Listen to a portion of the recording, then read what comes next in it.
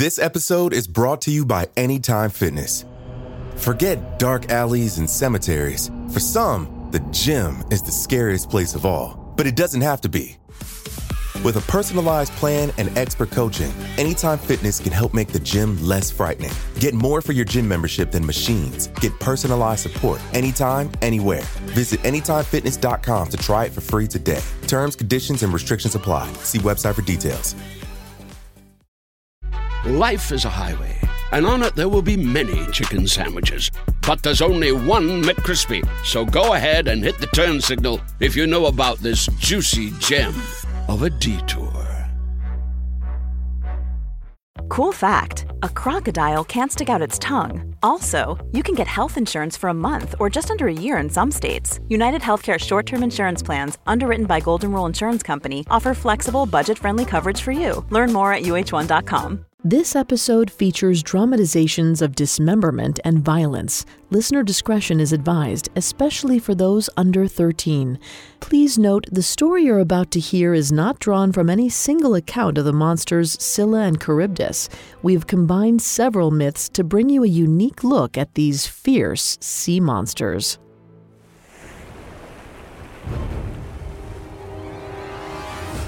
Jason stood at the bow of the Argo. His steely eyes scanned the horizon, searching for any hazards that might spell trouble for the ship. Behind him, the Argonauts rowed as one, keeping in time with the steady drumbeat that floated from the rear of the ship. Their mission had been a rousing success. The heroes had sailed halfway across the world to the distant land of Colchis. They had faced monsters, witches, and barbarians. At long last, they had retrieved the legendary Golden Fleece, which was now wrapped around Jason's broad shoulders. But their journey wasn't over. They still had to make it home alive. They'd been hugging the coast all morning and were now nearing the narrow strait between the southmostern tip of the landmass and a nearby island. Jason eyed the cliffs, deftly aware that despite the lack of wind, the ship was gradually picking up speed. The Argo was trapped in a current and was being swept further out to sea. He gave the command and the sailors responded, rowing in the opposite direction of the pull. A strange sound filled the air, like the roar of 1,000 lions, engulfing the drums. At last, Jason saw the source of the tumult. A massive whirlpool had opened in the sea and was drawing the ship toward it. If they didn't break free of its pull, the Argo and its crew would be pulled down and smashed upon the bottom of the sea.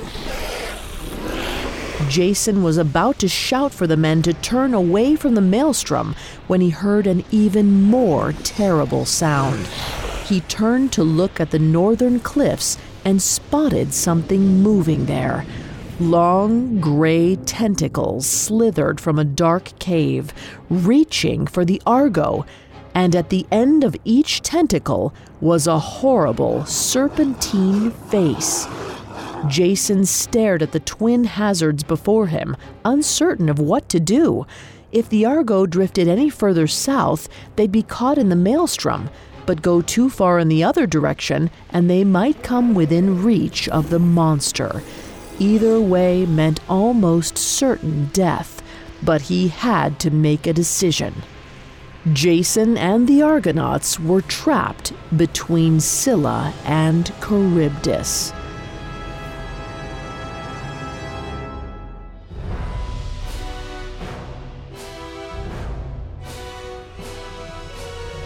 Welcome to Mythical Monsters, a Parcast original. I'm Vanessa Richardson. Every week, we dive into history's most legendary monsters. In telling the stories of their origins, we hope to shed light on some truths hidden behind the creations of these beasts, where they come from, what they symbolize, and how they expose some of humanity's greatest fears. You can find episodes of Mythical Monsters and all other Parcast originals for free on Spotify or wherever you listen to podcasts. To stream Mythical Monsters for free on Spotify, just open the app and type Mythical Monsters in the search bar. At Parcast, we're grateful for you, our listeners. You allow us to do what we love. Let us know how we're doing. Reach out on Facebook and Instagram at Parcast and Twitter at Parcast Network. Today we're discussing Scylla and Charybdis, two vicious sea monsters that were said to reside in a strait within the Mediterranean Sea. Together, this formidable duo spelled the end for many Grecian adventurers.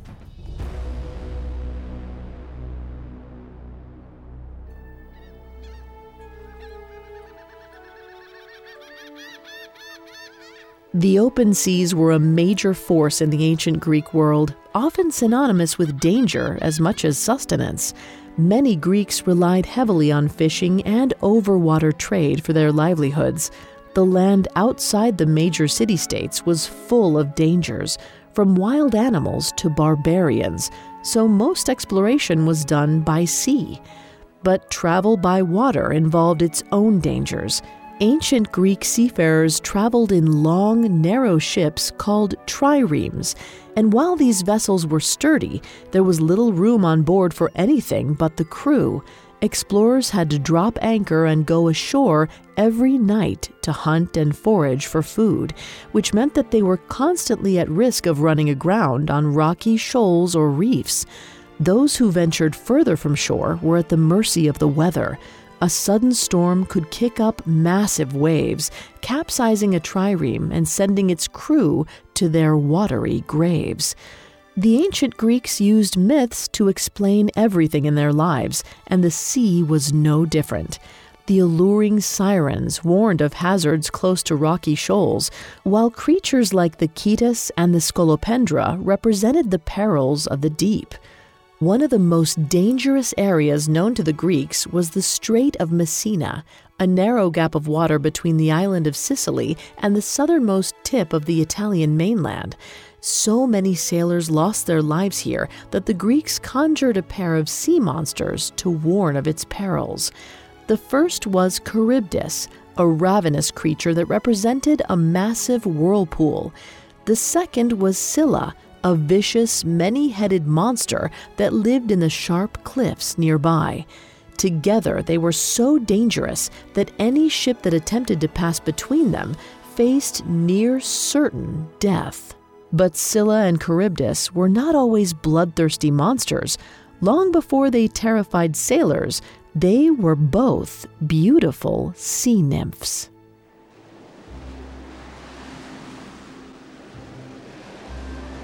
The sea god Glaucus was tending to his oyster garden.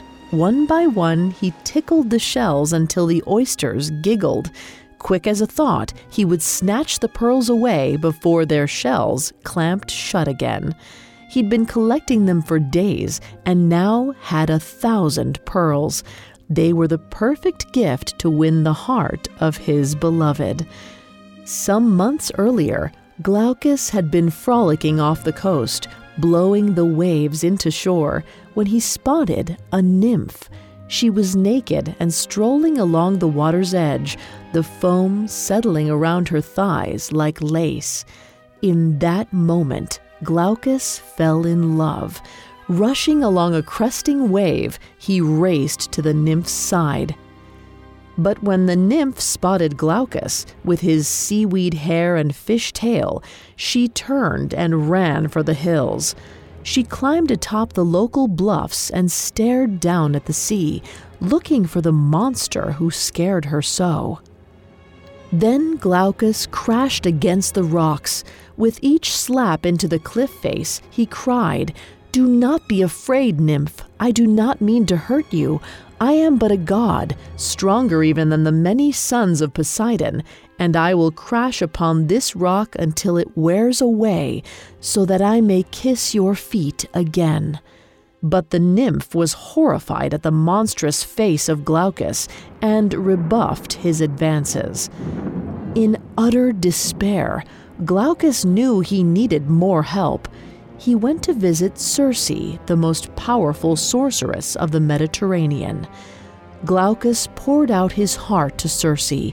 His words flowed with such passion and such fervor that the hard-hearted witch eventually stopped to listen.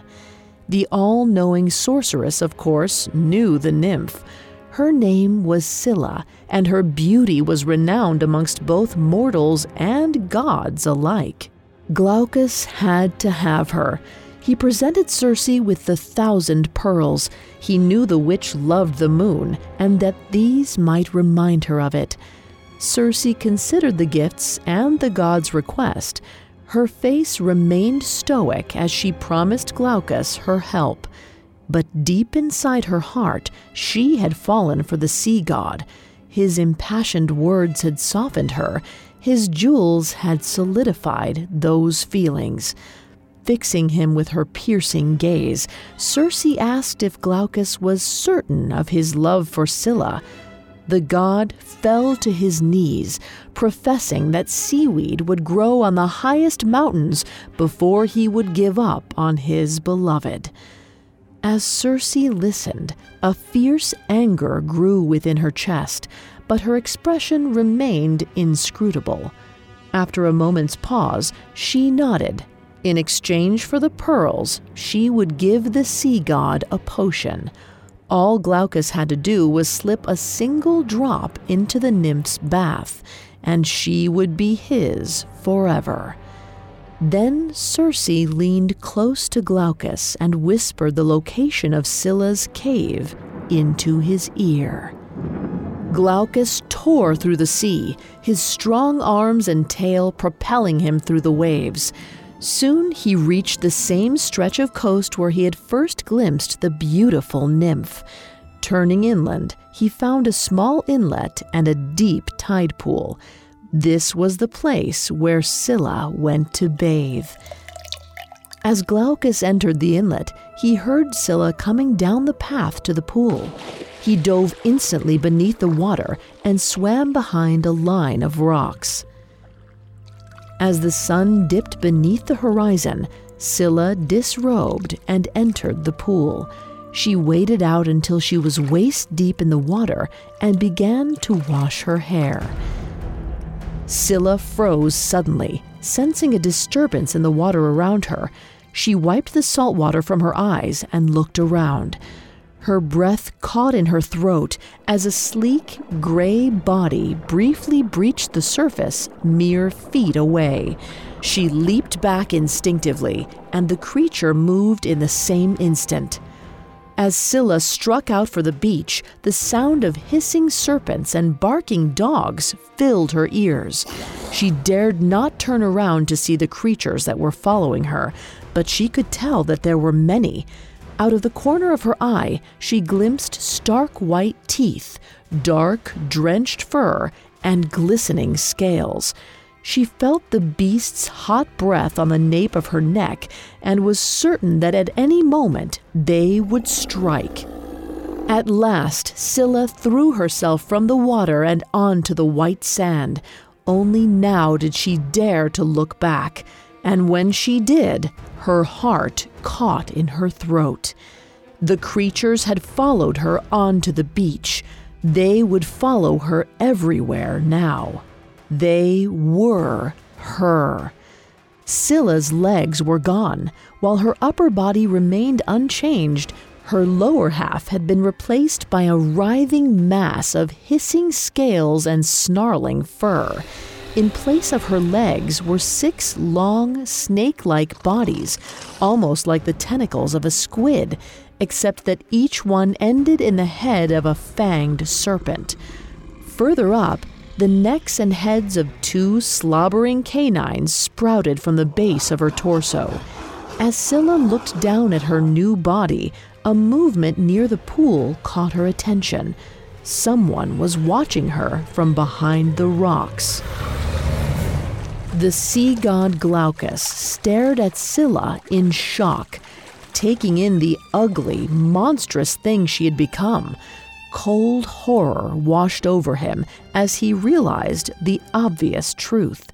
This brutal transformation had been his own doing. Circe had tricked him. His eyes locked with Scylla's. The nymph, if she could still be called such a thing, had seen him. Glaucus stood, not yet certain what he was going to do. He wanted to comfort her, to apologize for what he had done. Slowly, Scylla's 6 serpent heads turned to face him. The hounds at her waist watched him hungrily, lips peeling back to reveal glistening fangs, and Scylla's own face was fixed with a look of unbridled fury. Before Glaucus could move, the monster struck.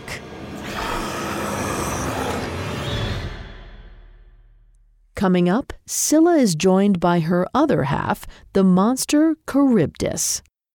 This episode is brought to you by Anytime Fitness.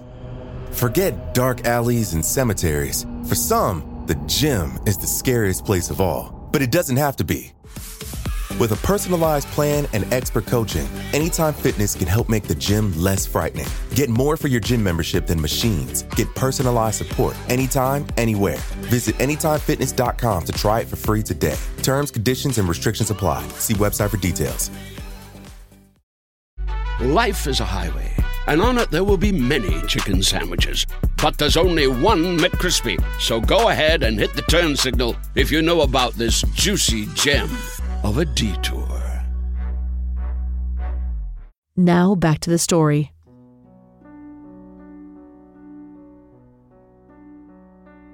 Scylla and Charybdis were a pair of monsters from ancient Greek mythology who were said to live within the Strait of Messina near the southern Italian coast. Feared by sailors across the Mediterranean Sea, the duo was known for their voracious anger, directed at any mariners who dared to sail through their treacherous home. But before they became a troublesome twosome, Scylla and Charybdis each had their own twisted origin story. Scylla's origin is found in Book 14 of Ovid's Metamorphoses, composed in the year 8 CE. Like many other figures in Grecian mythology, Scylla's story is a lesson in tragedy. For in the world of gods and mortals, the price of beauty is often exceedingly high.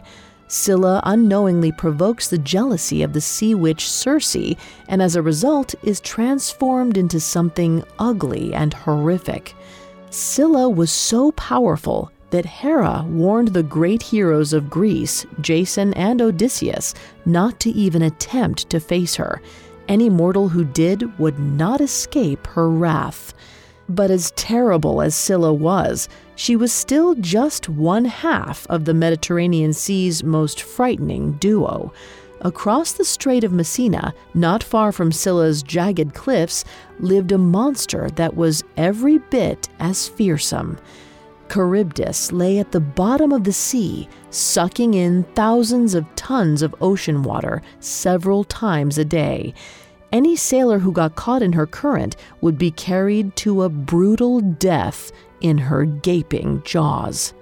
And Charybdis wasn't just an imagined monster. She was the ancient Greeks' explanation for a massive maelstrom or whirlpool.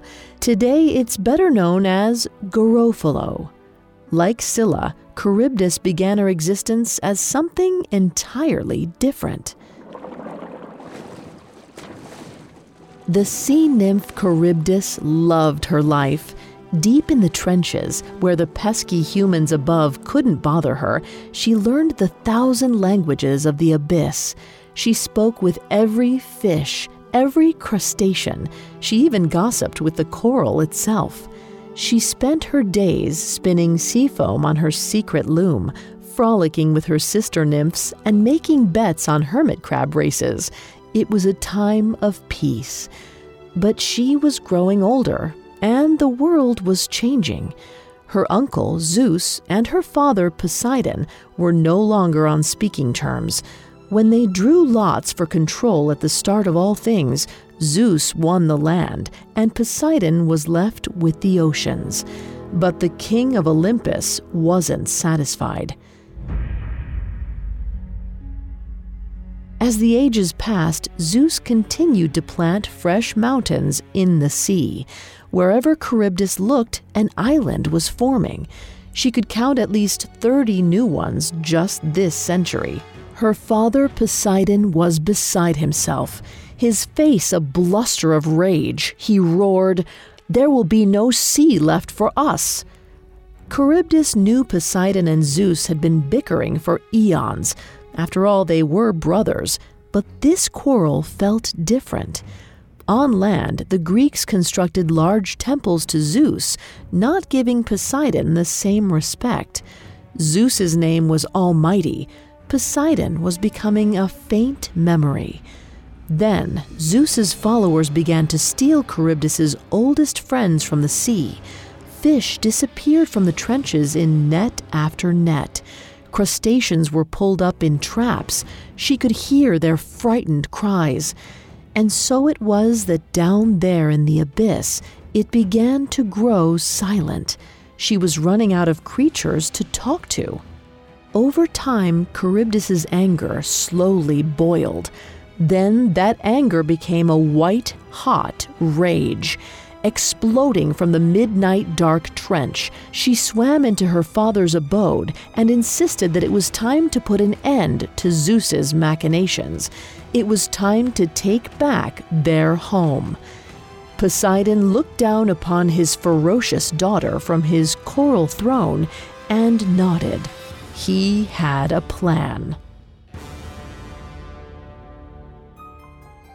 It was the anniversary of Zeus's defeat of the Titans, and all of Olympus was abuzz with celebration.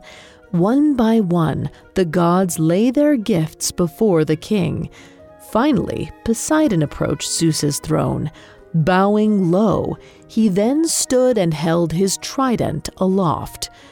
Zeus watched as the seas retreated further and further back. He smiled at Poseidon, believing that his brother had finally acquiesced and ceded the seas to him. With radiant joy, Zeus filled the heavens with 1,000,000 lightning bolts. It was a celebration befitting divinity, and it needed more wine. Dionysus passed a never-emptying flagon around. Zeus drank deeply, taking gulp after gulp of the red liquor. When he was properly drunk, he turned to his brother, ready to gloat further. But Poseidon's face was set in a cold smirk. Below Olympus, a loud rumble began. The gods raced to the balcony and looked down at the slopes of Olympus. An enormous tsunami, at least 1,000 miles high, was rushing toward the Grecian coasts. And atop the highest wave stood Charybdis herself, directing the oceanic assault like a wild general. Her voice rang with the oldest language she knew, the language of the water itself. This was the first volley in the unending war between land and sea. For every island that Zeus molded into being, the sea would drag 1 billion grains of sand back into its fathomless stomach. Howling like a banshee, Charybdis drove tidal wave after tidal wave deep into the land. Water washed away villages and temples and flooded the olive groves and fields where the shepherds tended their flocks. With each Greek man she drowned, she whispered the name of one of the ocean creatures who had been killed. To the terrified Greeks, her voice was like the rush of water itself. Endless towering waves scoured the Mediterranean coastline, drowning vast acres under still heaving seas. From Olympus, Zeus watched as his land was devoured by the ocean. He saw Charybdis slowly annexing his kingdom and peoples, wave by wave, flooded city-state by flooded city-state. The intensity of his rage burnt off the drunkenness like an evaporating cloud. His brother had gone too far. Now he would take Poseidon's precious daughter. He reached for another thunderbolt and hurled it with all the strength he could muster. As the wave broke against Mount Olympus, Charybdis saw a blinding white light streak across the cosmos. The thunderbolt struck her square in the chest. For a moment, nothing happened. Charybdis continued to ride, Valkyrie-like, haughtily laughing as the wave climbed the sacred mountain. Then the beautiful nymph began to transform. Her hands went to her mouth. Her soft Aphrodite-like lips began to curl back over her teeth. And with each terrified gasp, her mouth began to widen. Her jaws stretched. Soon they'd become an enormous and vicious maw, at least 100 yards in diameter. With each breath, she began to pull in the very clouds above her. The stars even trembled. But Zeus's rage was only getting started. As Poseidon watched, his beautiful daughter's once lithe legs and arms began to shorten into putty-like stumps. They were transformed into numb and ineffectual flippers. She was turning into a horrific monster.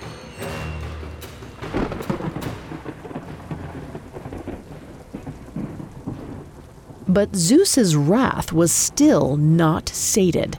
He was going to make an example of Poseidon's daughter. She would pay dearly for her insolence.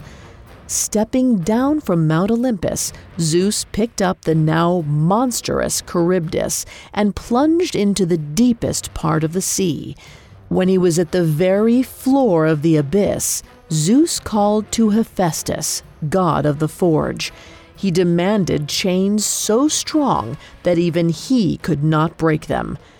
Hephaestus delivered these chains to Zeus, who used them to bind the squirming Charybdis to the ocean floor. Charybdis roared and struggled, but the bonds would not break. She would remain in this prison forever until the very seas ran dry. Poseidon begged his brother for relief, but Zeus was not finished.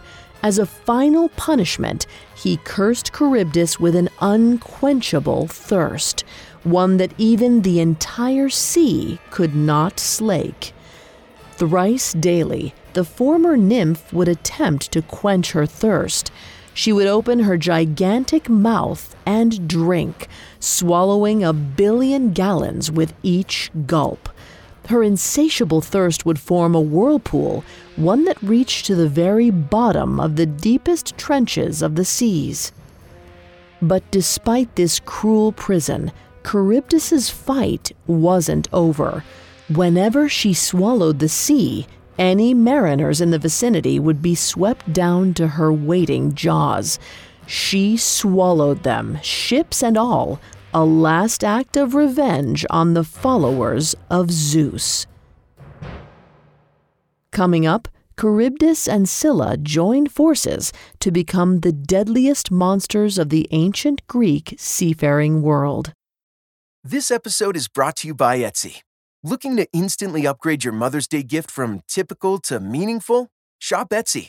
Now until May 12th, get up to 30% off personalized jewelry, style, decor, and so many other items Mom will love. And if you want her to know you put a ton of thought into her present, use Gift Mode. Gift Mode on Etsy takes the stress out of gifting so you can easily find well-crafted, original, and affordable pieces from small shops.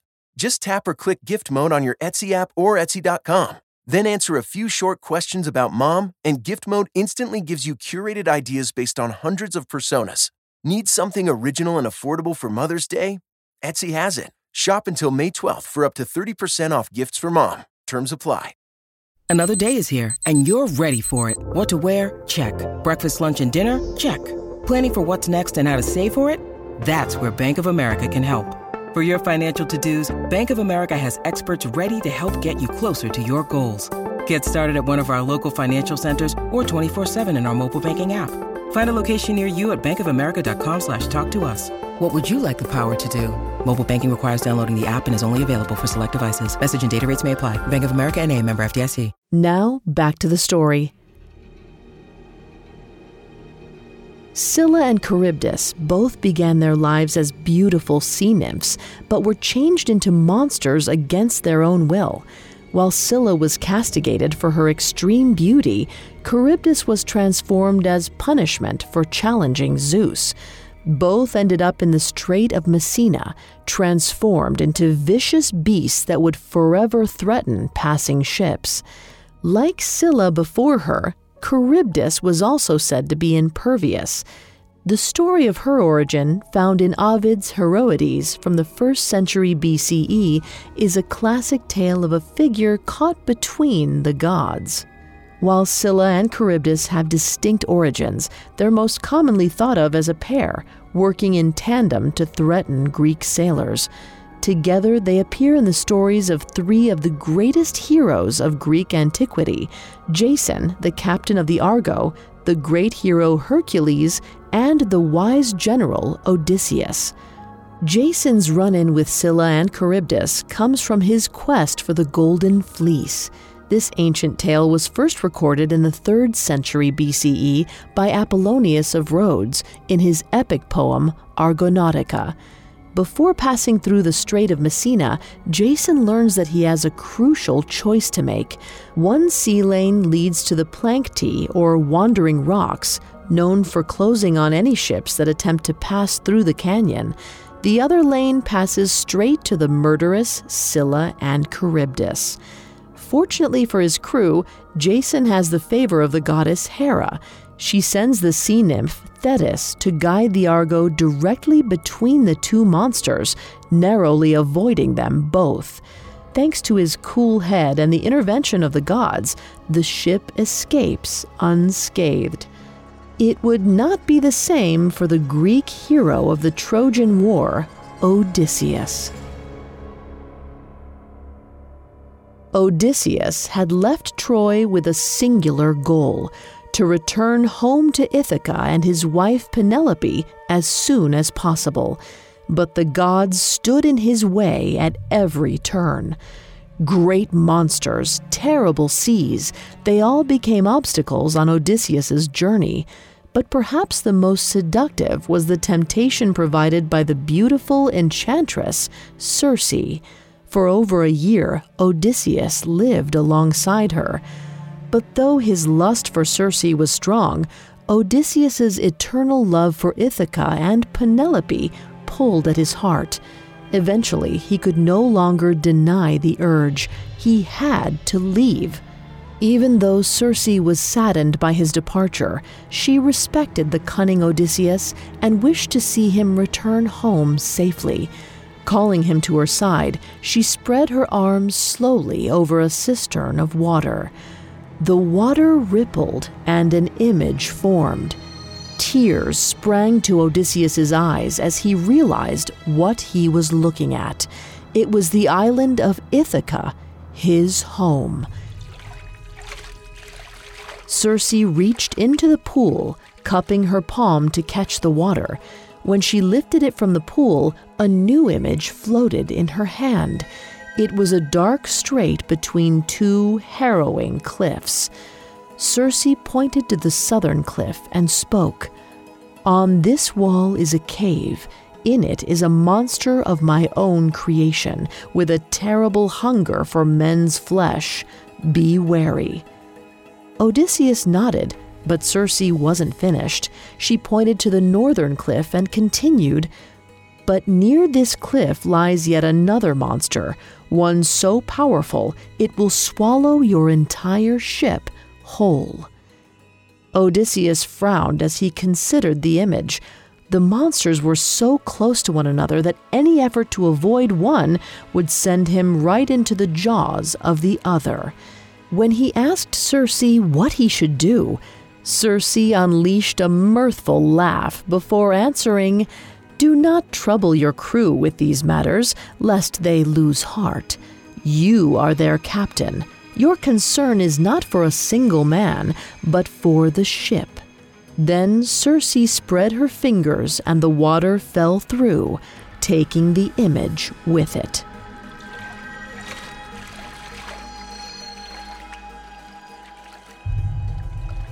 The next morning, the crew packed their camps and loaded their supplies onto the ship.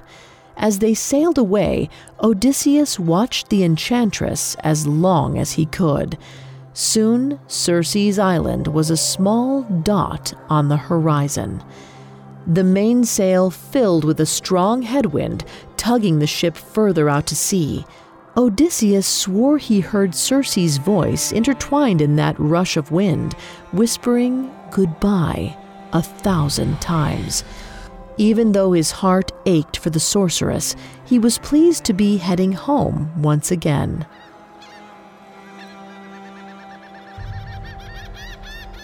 They reached the strait in no time at all. The two cliffs, gray and menacing, towered in the distance. Odysseus gave the order to lower the sail. The men looked confused, but obeyed without question. Their captain had not told them about the dangers that lay before them. But it did not take long for them to realize that something was wrong. Even with the sails drawn, the ship continued to pick up speed. Several sailors called out with worry. Some strange current was drawing them into the strait. Odysseus barked for them to focus on their oars, but his voice was lost in a deafening roar. The men rushed to the deck's railing to see what was causing the sound. Their eyes widened with fear. A massive whirlpool had suddenly opened at the mouth of the strait. This was the source of the currents that had dragged them along at such a dangerous clip. And if they couldn't steer free from its centrifugal clutches, they would be swept down to the floor of the sea. Odysseus shouted over the sound of the maelstrom, ordering the men back to their positions. They seized their oars and began rowing with all their might. For a long moment, the ship was perfectly stationary. The maelstrom's current dragged it back, while the men's furious rowing pushed it forward. Neither force was strong enough to defeat the other. Still shouting orders, Odysseus glanced back at the whirlpool. Beneath the waves, he glimpsed a massive, round eye, wide, flaring nostrils, razor-sharp teeth. They formed a vast circle, enormous jaws stretched impossibly wide. The mouth of Charybdis. Then, with a final concerted effort, the ship shot forward. The crew's rowing had won out, breaking free of the force of Charybdis's sucking maw. Odysseus shut his eyes in relief. They had done it. But his task was not yet complete. Steering away from the maelstrom had sent them straight for the southern cliffs, the cliffs where Circe's own creation lay in wait. The men cried out in fear as Scylla emerged from her cavern, grinning with all 9 of her mouths. The hounds barked frantically, their jaws frothing with spit. The serpentine heads hissed as they reached for the ship, wrapping around several of the oars. Slowly, Scylla began to pull the ship closer to her cave. The men tried to pull their oars free of Scylla's limbs, but it was no use. She howled in mad delight as the deck of the ship came into reach. Then Scylla's multiple heads swarmed in unison, strafing the deck. While many men leapt from her bloodthirsty jaws, other men were snatched away and carried off into her cave. Their terrified screams echoed off the cliffs, only to be silenced a moment later. Through all this, Odysseus remained stoic. Steering into Scylla's path had been no accident, for he had listened well to Circe's words. If the ship had been drawn into Charybdis' open jaws, the ship and all its crew would have been lost. Against Scylla's many fangs, they would lose many, but with luck, some would survive. Soon, all of Scylla's mouths were occupied. having snatched away nearly a quarter of the ship's crew. Odysseus roared for the remaining men to row. They seized the oars and did as he ordered. Sea foam sprayed their waxen faces, washing away the thick blood that drenched the deck. Noticing that the ship was quickly drifting away, Scylla reached out and snatched a final sailor from the deck. The man's screams rang in Odysseus's ears as the serpent and canine jaws tore him into pieces. With blood still running down her naked breasts, Scylla threw back her human head and howled.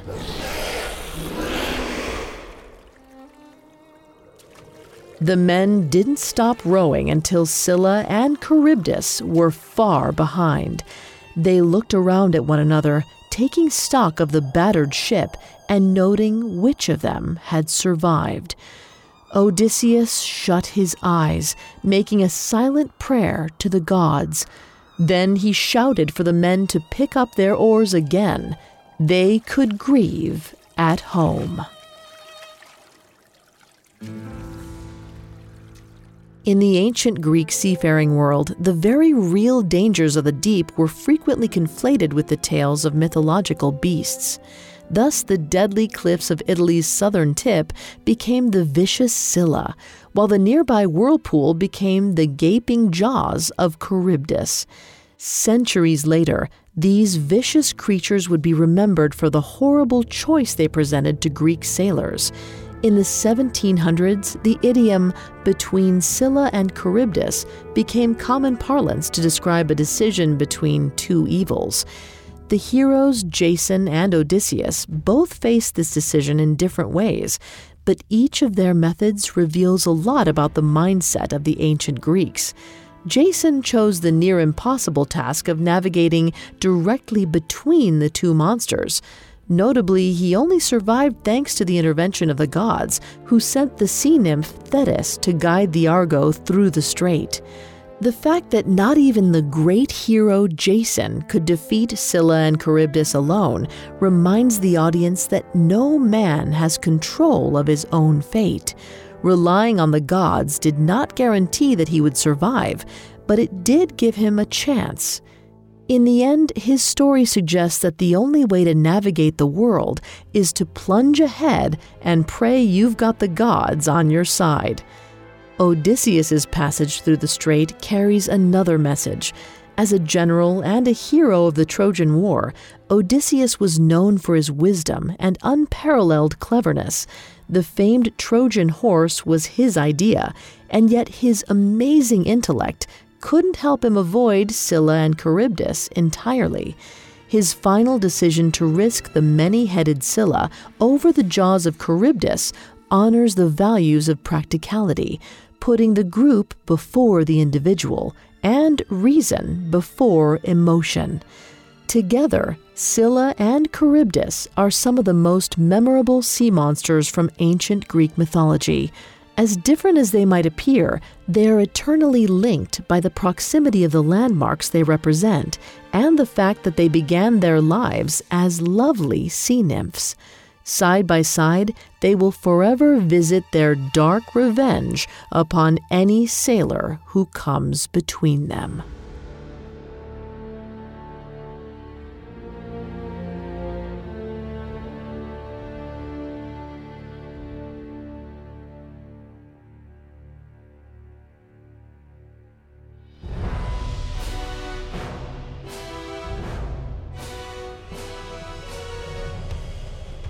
Thanks for listening to Mythical Monsters. We'll be back next week with a new episode. You can find all episodes of Mythical Monsters and all other Parcast originals for free on Spotify. Not only does Spotify already have all of your favorite music, but now Spotify is making it easy for you to enjoy all of your favorite Parcast originals, like Mythical Monsters, for free from your phone, desktop, or smart speaker. To stream Mythical Monsters on Spotify, just open the app and type Mythical Monsters in the search bar. And don't forget to follow us on Facebook and Instagram @Parcast and Twitter @Parcast Network. I'll see you next time. Mythical Monsters was created by Max Cutler and is a Parcast Studios original. It is executive produced by Max Cutler, sound design by Kenny Hobbs, with production assistance by Ron Shapiro, Carly Madden, and Aaron Larson. This episode of Mythical Monsters was written by Drew Moreland, with writing assistance by Greg Castro. I'm Vanessa Richardson.